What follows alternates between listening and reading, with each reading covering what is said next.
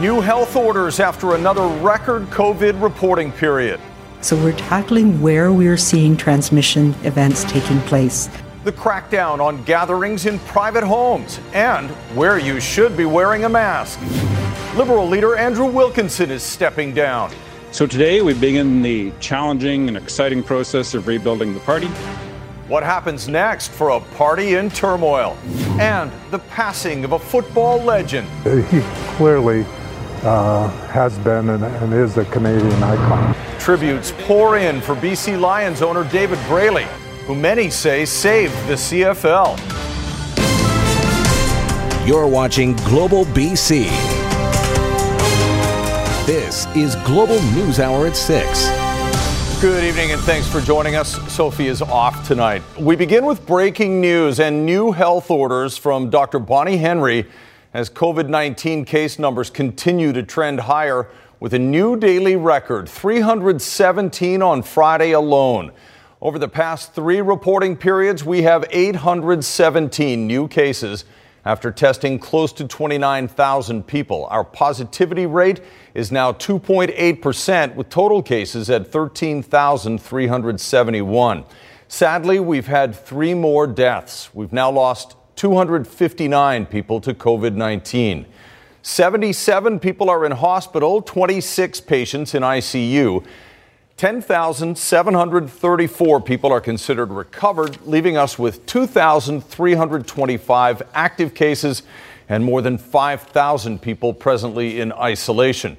Aaron MacArthur is live for us tonight with more on this. Aaron, Dr. Henry says the new cases are directly related to social gatherings in private homes, and now we've got a new health order to that effect. Yeah, that's right, Chris.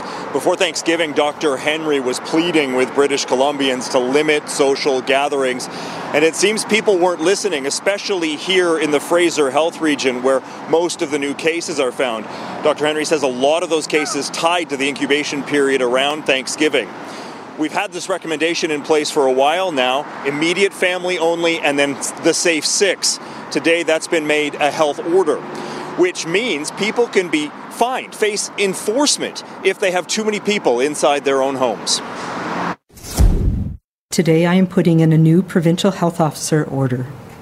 This order limits gatherings in private homes to no more than your immediate household plus your Safe 6 additional others.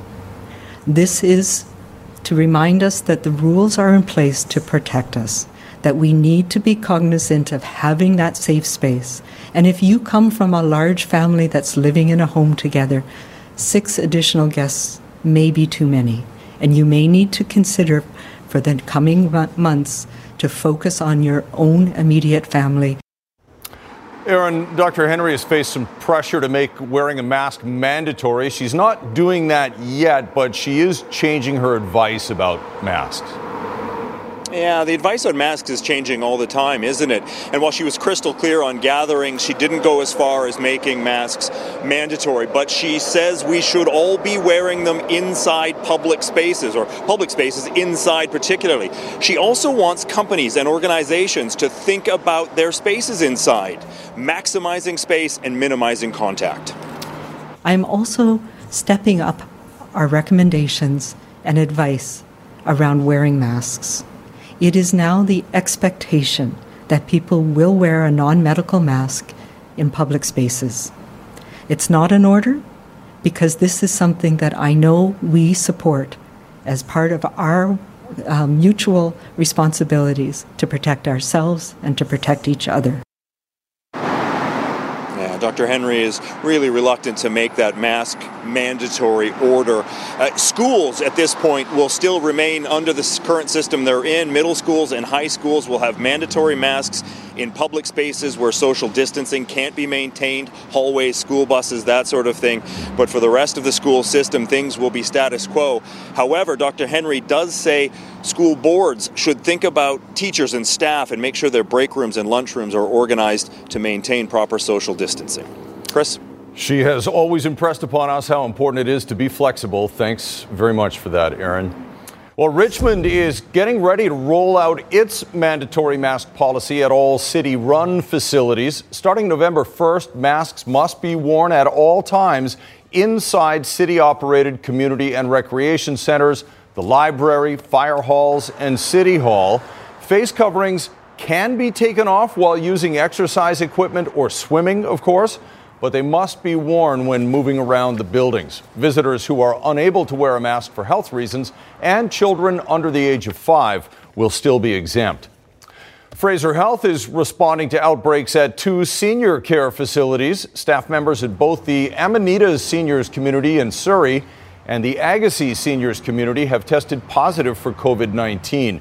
Rapid response teams are on site and families of residents are being contacted. The infected staff members are in self-isolation. Now, 2 BC schools, Aaron mentioned schools, they are temporarily closed, these 2 anyway, after COVID-19 exposures. One is Mount Cheam Christian School in Chilliwack. The other is one you've heard about already in the Okanagan. At least 11 cases have been confirmed at Kelowna's École de Langues au Sable, the French language school, with the province's first COVID-19 school outbreak. With both staff and students infected, the school says it had no choice but to shut down. 175 people have been ordered to self-isolate, while many others are choosing to stay home. There's lots of people that have to stay home, so we can't run the school. There's people infected. There's people that have been close to the people infected. There's people that are waiting for a test. There's people that have been in isolation. While the numbers of people with COVID are small, the requirement for those in contact to be in self-isolation has meant that the school can no longer safely operate. The Okanagan's largest high school is also dealing with a COVID exposure. Kelowna Secondary has at least 1 case, and 11 people linked to the school community are in quarantine. Today, Andrew Wilkinson did what a lot of people predicted he would, announcing his intention to step down as leader of the BC Liberals. There were rumblings even before the NDP won a majority government, and this afternoon, Wilkinson bowed to the inevitable. Richard Zussman reports. Election fallout. Leading the BC Liberals has been a great honor, but now it's time for me to make room for someone else to take over this role. Andrew Wilkinson quitting as leader 2 days after guiding the BC Liberals to the party's worst performance since 1991. But he's not leaving quite yet. I've asked the party president to work with the party executive to immediately determine the timeline for a leadership selection process, and I will step down as leader as soon as the new leader is selected. Wilkinson not taking any questions from reporters, the entire press conference lasting just 97 seconds.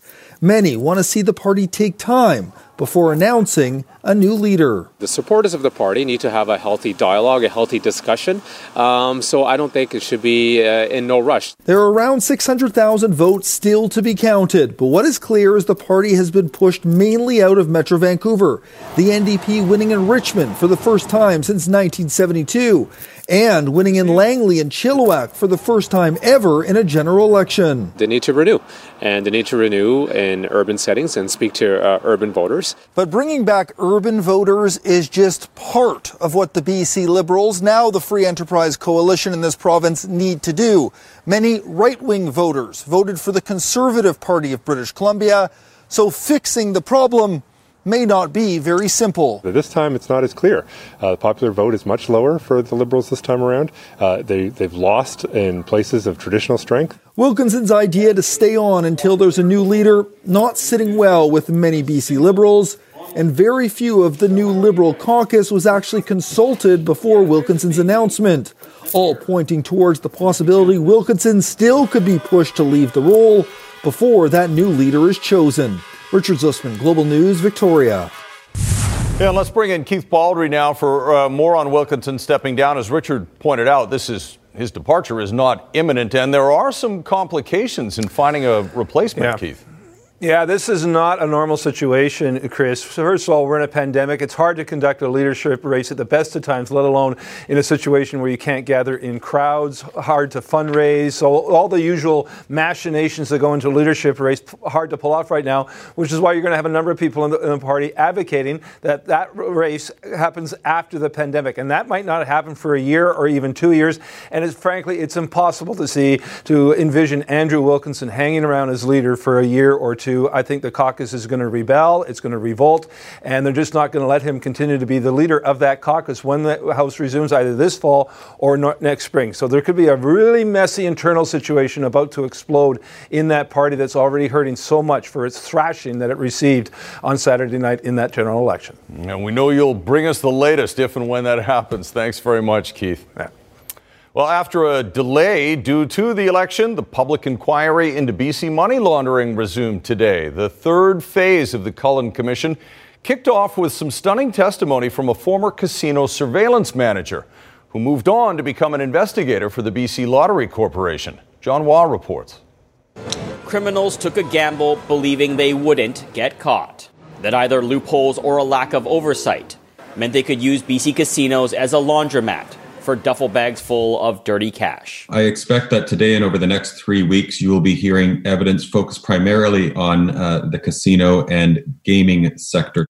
A public inquiry into BC money laundering is now entering its most important phase. The Cullen Commission's first witness, a former surveillance manager for Great Canadian, and a BC Lottery Corporation investigator once stationed at the River Rock Casino. I understood that it was our role as investigators not to intervene.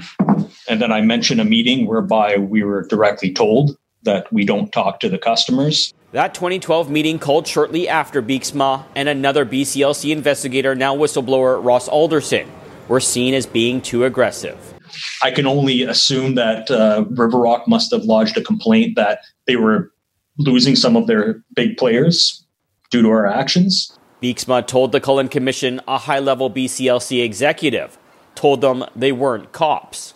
And did he use some fairly strong language to communicate that? Yes, in my recollection, his words were "cut that out." Beeksma's testimony also went back to the old Richmond Casino, where he said loan sharks were identified but not shut down. Once a loan shark was barred from the casino, they were replaced in short order. So you would go from somebody who you knew and identified and could monitor their activities to somebody new who you haven't seen before. Once the River Rock Casino opened, the number of suspicious moneylenders ramped up.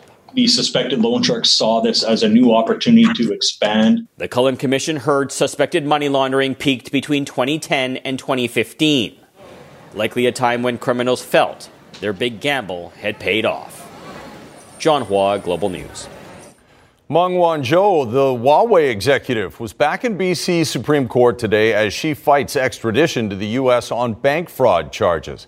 The latest hearings focus on whether or not Canadian and American authorities committed abuses of process when arresting Meng at YVR back in 2018. Ramina Dea has more from the first RCMP witness. Heading to court, Meng Wanzhou leaves her multi-million-dollar jail, her mansion in Vancouver, where she's under house arrest. Morning. Morning. RCMP Constable Winston Yep, the first witness on the stand, as Meng, Huawei's CFO, fights extradition to the U.S. on charges of bank fraud, charges she denies. Canadian officials, at the behest of the Trump administration, engaged in an illegal search, an illegal interrogation, and an illegal detention of Meng Wanzhou under essentially a ruse to detain her prior to executing their arrest warrant. Meng was questioned by CBSA officers for about 3 hours without a lawyer at YVR on December 1st, 2018. Then she was arrested by Yep. The Mountie testified he was concerned about safety if Meng was arrested on the plane. Meng's lawyer questioning the safety concerns and why the RCMP didn't execute the arrest warrant immediately, as requested by Canada's Department of Justice. Defense: you didn't think for one moment that a 46-year-old international executive was going to be coming at you with a knife on a plane, did you? Constable Yep: I don't know Miss Mung. We always have to take precautions. She could be capable of anything. The defense is doing its job, tearing holes in the RCMP analysis and statements regarding the failure to arrest Miss Mung immediately, as required by the court order. Instead, RCMP maintains the position that CBSA was in control. Defense has argued there was a delay in executing the arrest warrant so Canadian border officials could seize Mung's electronic devices and share the information with U.S. authorities. Allegations the officer outright denied on the stand. Romina Dea, Global News. A man who's already a registered sex offender has been charged in connection with one of the 2 alleged sex assaults in South Vancouver earlier this month. 32-year-old Daniel Gukasian was arrested following an investigation into the October 16th incident on Main Street and 41st Avenue. A woman alleged that she was approached by the suspect and groped, and then a similar assault was reported in the area just a few days later. That incident is still under investigation. Police say Gukasian was charged and convicted in 3 violent sexual assaults back in 2014. He does have a prior history with us, similar incidences in a violent way. So it is very concerning to know that this is the same person. However, it's almost a relief to know that we, thanks to the tip line and to the numerous amount of people that called us, that we were able to get this suspect and get him back into custody. And Gukasian remains in police custody pending his next court appearance later this week. A fugitive suspect and a violent arrest. No, don't do that. It all unfolded in Williams Lake, and after video of the incident hit social media, what the region's top cop says about it next on the News Hour. If only these walls could talk. A behind-the-scenes trip down memory lane as we approach our 60th anniversary and all the wacky programming we produced. Coming up a little bit later on. And Victoria Police come to the rescue of a pair of deer tangled in fishing gear. We'll show you how they rescued them later on the News Hour. Right now, though, questions are being raised tonight about use of force following the RCMP pursuit and arrest of a dangerous driver in Williams Lake. Video of the incident is circulating on social media. It shows an officer kicking and hitting the suspect. But as Catherine Urquhart reports, RCMP say the footage doesn't tell the whole story. He's going down the hill. Oh, out and running. In Williams Lake, a passenger records the dramatic final moments of a police pursuit Sunday on Highway 97. Several RCMP cruisers converge after a spike belt stops a silver pickup. Oh my God. No!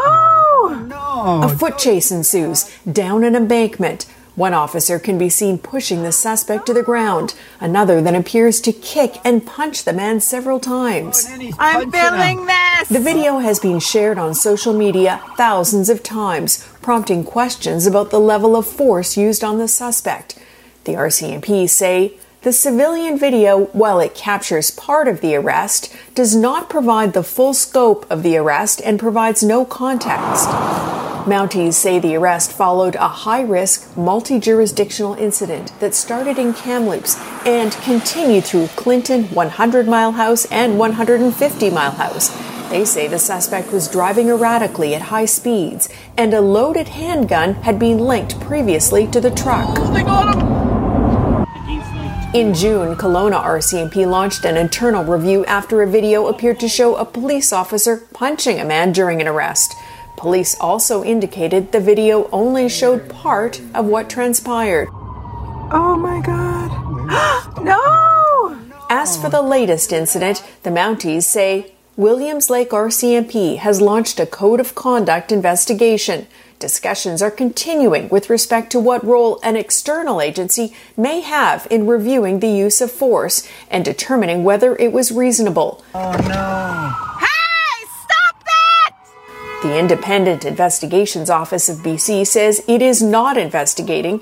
The suspect remains in custody and faces numerous charges, including dangerous driving, flight from police, prohibited driving, and possession of stolen property. Catherine Urquhart, Global News.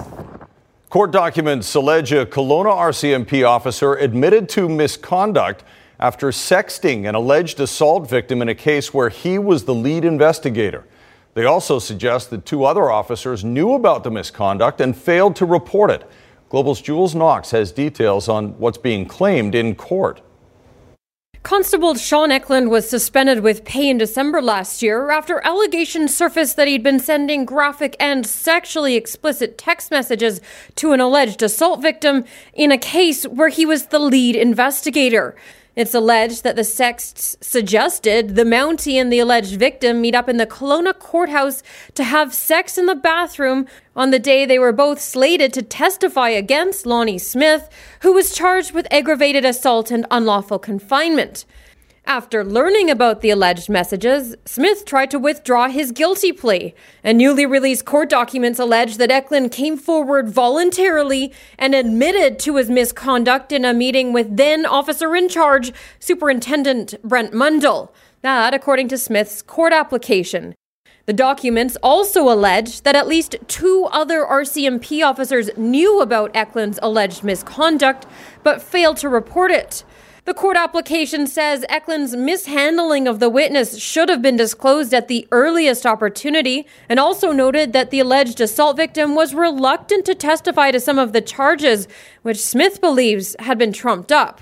The Crown says that it did allow for the guilty plea to be withdrawn, but adds that none of the allegations raised in Smith's application were addressed or proven in court. Smith's defense lawyer says Eklund was put under an investigation for breach of public trust, and that the criminal investigation into the RCMP officer's actions is ongoing, but details are sparse. RCMP say Eklund is still suspended with pay, and that they're confident that the process is underway, which include criminal and internal code of conduct investigations, will allow for a full review of the allegations.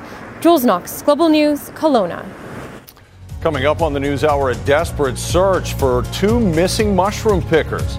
There is a deep concern that they are unable to respond. The vast resources looking for 2 men who disappeared near Pemberton 5 days ago.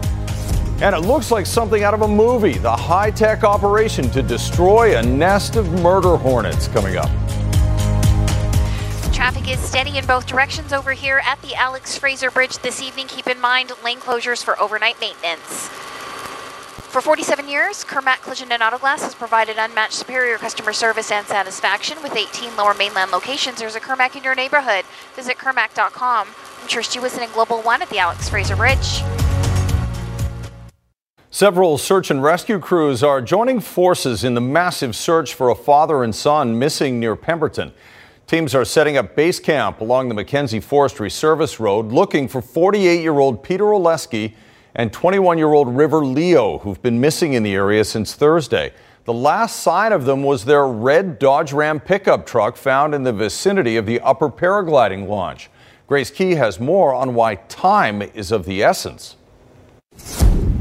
The search continues just in the ridge behind me. The father and son have now been out for 4 nights. And as the temperatures continue to dip below zero, there is growing concern as the days continue. Well, a massive air and ground search continues involving RCMP, 11 search and rescue teams, the Lillooet Nation, tribal police, and search dogs. Search and rescuers did find some beverage bottles and mushrooms believed to belong to 48-year-old Peter Oleski and his 21-year-old son, River Leo. The items were found near their vehicle that's parked near a paragliding launch site. The area they went mushroom picking in the upper Mackenzie Basin is highly technical, with lots of hazards. So the search has been slow and meticulous, involving high-tech aerial searches. 442 with their night vision capability, Department of Transport with a FLIR aircraft for many hours, hours and hours of air search. So we had high-tech technology used over the search area in very quick proximity after they disappeared, and no targets. So there is a deep concern that they are unable to respond to searchers. The search will continue on Tuesday, though this will be the last day using the heat sensing technology. The weather certainly held out today, but the forecast is expected to change in the coming days. In Pemberton, Grace Key, Global News. Looking like something out of a science fiction movie, scientists in Washington state have destroyed the nest of the so-called murder hornets. That's the good news. The bad news is they think there are still more out there. The scientists removed 98 Asian giant hornets from the nest not far from the BC border, including 13 that were captured live in a net. 85 more were vacuumed into a special container.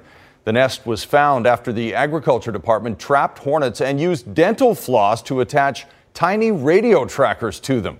Killing the nest was a complex procedure involving wrapping the tree with cellophane and plugging all but one hole for the vacuum hose and to pump in carbon dioxide.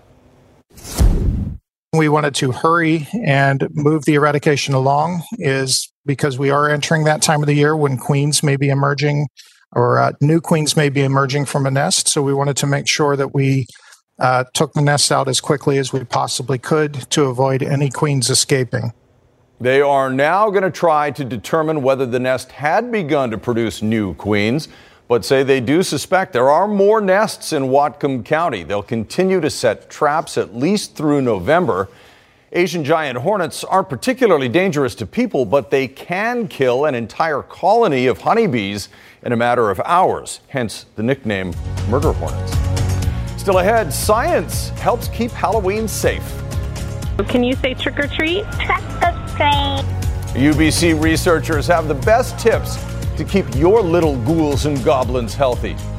And the final push for votes in a U.S. election like no other. 60 years of bringing you the stories that shape our history. 60 years of Global BC. In partnership with Connect Hearing. Your hearing is important. Take care of it. Counterflow is out over here at the Massey Tunnel. Traffic is steady in both directions. Keep in mind, though, you're down to a single lane during the overnight hours for maintenance. Kermac Collision and Auto Glass have been family run and locally owned since 1973. For unmatched quality repairs and exceptional service, choose Kermac. For location information, visit Kermac.com. I'm Trish Jewison in Global One at the Massey Tunnel. Some breaking news now. A divided U.S. Senate has voted to confirm Judge Amy Coney Barrett to a lifetime term on the U.S. Supreme Court. This afternoon's vote caps a bitter partisan fight over the makeup of the court, which has taken place in the middle of an explosive presidential election. The vote was 52-48, mostly along party lines, with only Senator Susan Collins of Maine breaking with her Republicans to vote against the confirmation. The vote comes just 8 days before the final votes are cast in the U.S. presidential election, and it gives conservatives a 6-3 majority on the high court, including 3 Trump picks. A week and a day to the U.S. election, and the candidates are crisscrossing the country, visiting states that show just how competitive this race has become. All of it as the pandemic continues to take a toll on Americans, including more members of the Trump administration. Global's Reggie Cicchini has the latest. Frustrated with a virus that upended his campaign, COVID. President Trump is trying to take the pandemic out of the headlines, pushing the false claim that cases up because we test, calling this a fake news media conspiracy. What are we going to do if we have no faith in scientists and we've made scientists out to be political? So this has been an incredible setback. Over the weekend, the U.S. recorded more than 200,000 cases, and hospitalizations are up in almost 40 states. We're not going to control it. We will try to contain it as best we can. Oh, boy. With no national mandates, containment is a difficult task, especially when the president pushes on with large rallies where many aren't wearing masks. We're rounding the turn. You know, all they want to talk about is COVID. By the way, on November 4th, you won't be hearing so much about it. The pandemic is not disappearing, and downplaying it this close to an election could be a risky gamble. They've admitted that essentially the entire country can get infected with a very large percentage of them dying, and it doesn't matter. As the GOP rewrites the story on the Trump administration's response, the Biden campaign is now eyeing states that have been impacted. Many are typically out of play for Democrats, like Georgia and Texas. Well, I hope there's going to be a lot of people vote for him because of who I am. A record-breaking 60 million ballots have been cast so far, and while Democrats had early gains, Republicans are narrowing the gap.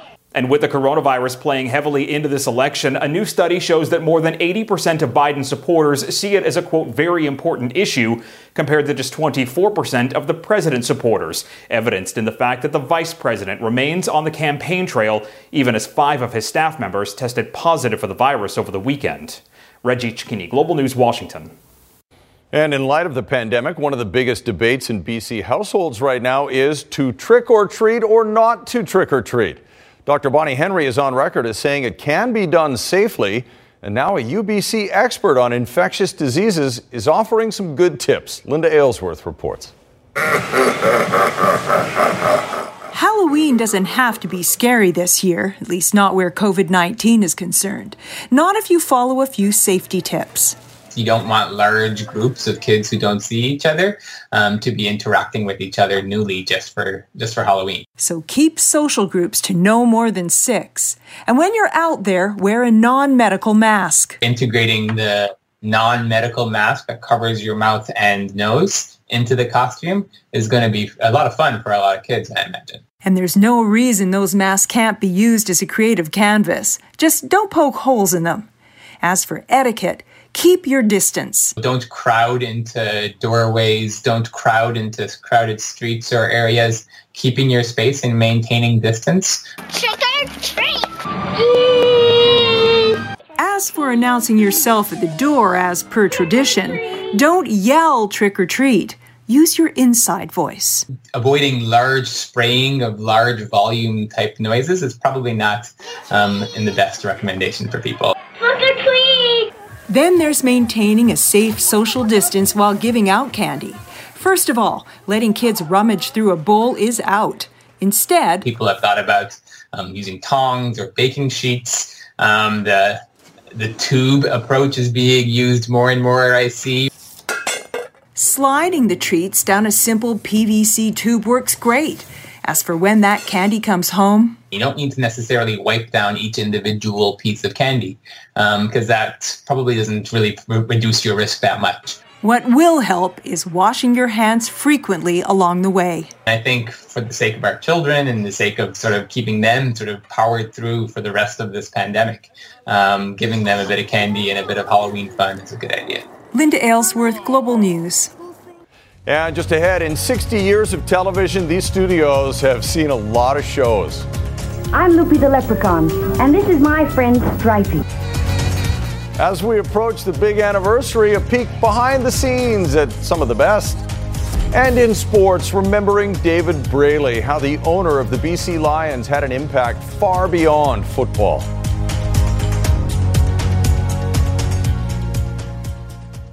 Oh, they're both up.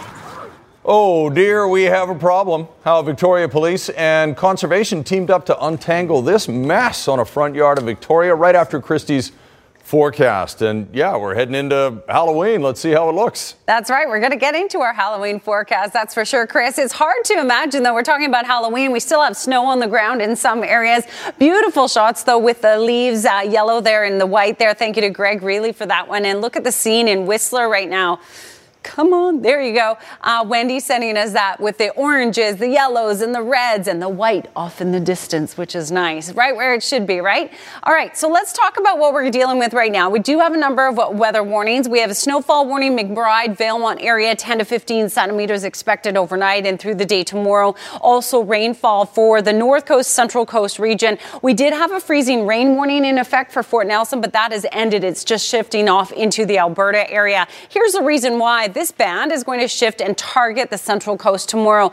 Those of you in the Cariboo region, we do have a slight chance of a risk of freezing rain and snow near the mountains, but most areas are looking at just rain, and you can see that snowfall for the Valemont, sort of McBride area that we were talking about. So for Metro Vancouver tomorrow, it's one of those days you need to bring your rain jacket just in case. It's not until Wednesday that front shifts further south, and that's when we have a better chance of showers. But over the next couple of days, we're going to climb back up to near seasonal values. So yes, the cool air mass is starting to shift away as the periods of rain shifts in. So mainly dry further south from Kamloops for our region. It's just that chance of showers tomorrow, especially in the afternoon. That's when you have a better chance of seeing those showers. But a slow climb out of that very cold air mass, as you can see.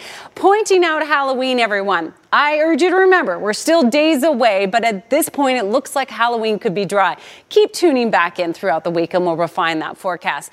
Tonight's weather window is my weather window. I had to share this. This is a hike that Paul and I did on the Sunshine Coast this past weekend, and it was stunning. Looking out, this is from Pender Hill. That's the hike. Isn't that beautiful? I know you would have missed the boys, but sometimes it's nice to get away, isn't it? Sure was nice, yeah. All right. Thanks very much, Christy. All right, Victoria Police and BC conservation officers teamed up for a daring deer rescue on Sunday. Oh, they're both up. 2 black-tailed bucks locked heads in the capital city after getting entangled in a fishing net. Police were called to the Fairfield neighborhood for a report of 2 deer in distress, and when they arrived, both bucks were also dragging that very large piece of driftwood you see in the bottom right corner of the screen. The deer were sedated and freed from the fishing line before being released back into the wild, healthy as can be. Good. We needed that bit of good news today after some sad news in the CFL, Squire. Yes, Lions owner David Braley died today at the age of 79, and when he died, it reminded a lot of people how he helped save 2 professional sports teams in this town. Not just the BC Lions, but before they were the Whitecaps, the Vancouver 86ers too. Years ago before that, he was the knight in shining armor. We will look back at Braley and also what comes next with BC Lions ownership. Also, from Alan Thicke to Pee Wee Herman to All-Star Wrestling, celebrating 60 years of television, some of it from this very studio, coming up later. Hard to overstate the impact David Braley had on pro sports in this town. Squire joins us now with more about his legacy. Well, if he hadn't come, I don't know what the landscape would look like right now. There would be the Canucks, but I'm not sure about anybody else. When BC Lions owner David Braley died today at the age of 79, the CFL didn't just lose an investor. They lost a sports philanthropist because Braley knew owning a CFL team is no way to get rich. He owned the Lions because he loved the Canadian football game, enough to put his money where his heart was.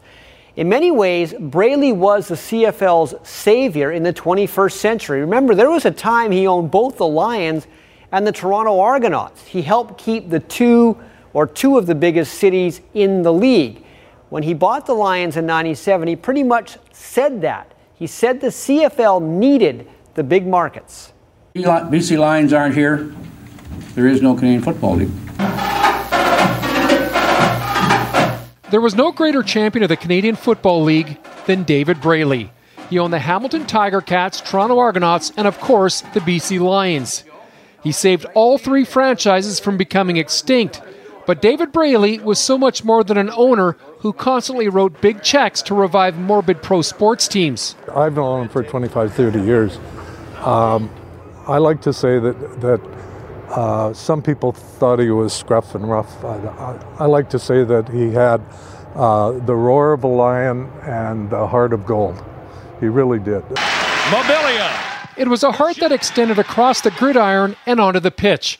Talk to soccer people, and the Vancouver Whitecaps of today wouldn't be playing in the MLS had it not been for Braley stepping in and buying the 86ers/Caps franchise back in the late 90s. Much like what he'd done with the Lions some years ago before that, he was the knight in shining armor. This was a different situation for him, but he seemed to enjoy it.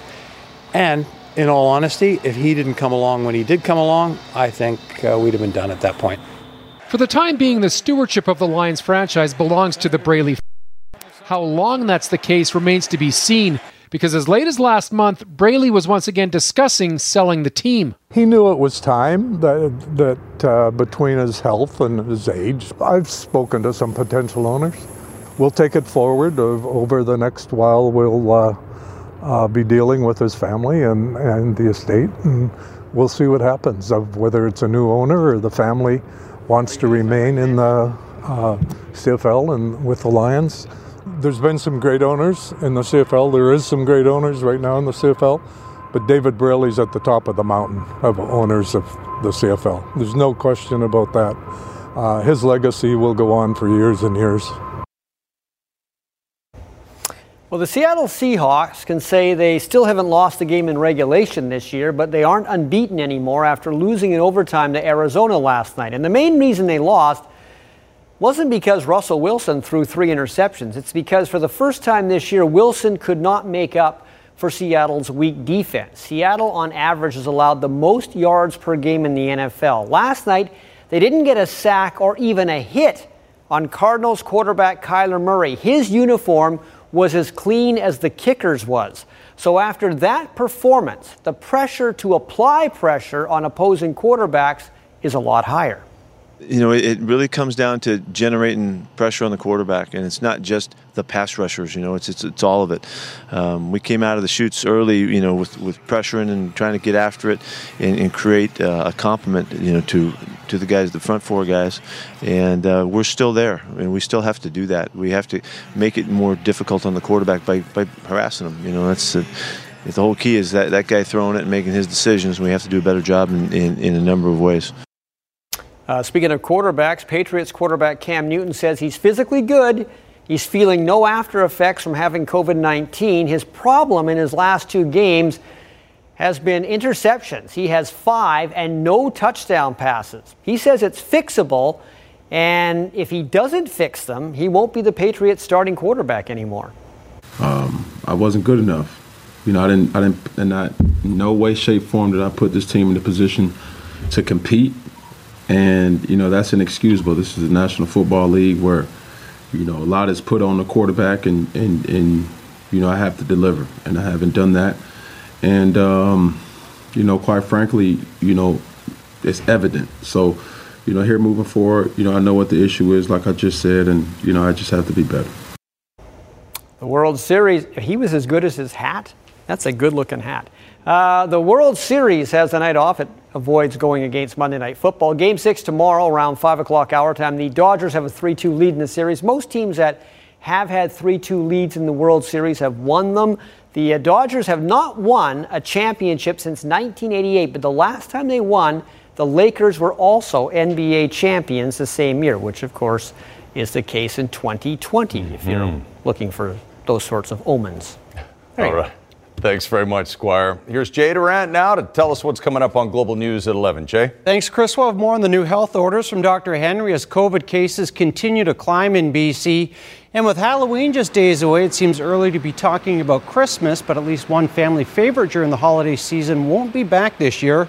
We'll speak with organizers of the Lights at Lafarge and Coquitlam as to why they say it's just not safe. We'll have those stories and more tonight at 11, Chris. All right, Jay, thanks very much. And for you at home, imagine, if you will, a wrestling ring exactly where I'm sitting. It's true in the history of this TV station. We'll show you how next. Global BC 60th anniversary in partnership with Connect Hearing, the #1 physician-referred hearing provider.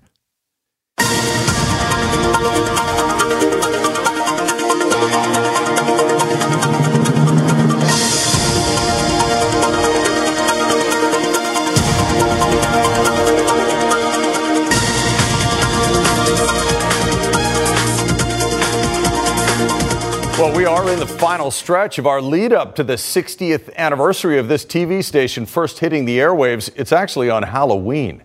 These studios have seen a lot of action over 6 decades, and Squire Barnes shows us the different programs and personalities that still haunt the halls here.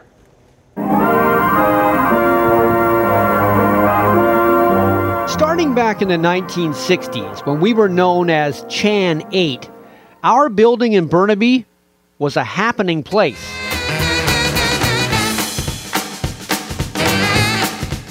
Dance party shows, kid shows. I'm Loopy the Leprechaun, and this is my friend Stripey. Talk shows, and anything else you can think of, because you had to produce your own programming to fill up a day. So back in the 60s, there used to be only 2 ways to get to air, was film or live. The advent of videotape meant live shows weren't as necessary eventually, but the studios were still in constant use through the 70s and 80s. We'd be doing a variety show in here, we'd be doing wrestling next door, and upstairs they'd be doing a kids show. And Zigzag was one of the longest running of those kids shows. The one thing they always said about Zigzag was, it's not a kids show, you know. In the guise of a kids show, it was really for adults. Few shows done out of our building bring back as many memories as All-Star Wrestling, which was taped in the very studio we now do most of our newscasts out of. And right off the top, if you weren't on like an All-Star Wrestling or a Stampede Wrestling or a WCW or if you weren't on one of the big TV shows, you weren't considered a major star. And major stars from other walks of life often came through this building thanks to talk shows like Alan Thicke. It wasn't surprising to see anyone there. You know, anyone that was in town would be in the station at some time, whether it was the Alan Thicke Show or Webster or whatever it was. There were all people coming and going at all times, and it was really exciting. No doubt. Miss Pam, the makeup artist here. Yeah, amazing. nice to see her. And to see Al Wright in there, too. Basically grew up in this building. His dad worked here before him. You'd have to know the shot of the control board. That was his father, George. I think there's been a Wright family member working at this station right from the beginning until now. It's a good place to be. Yeah. All right. Thanks very much, Squire. Thanks, Christy. And thank you for watching. Have a good night, everybody.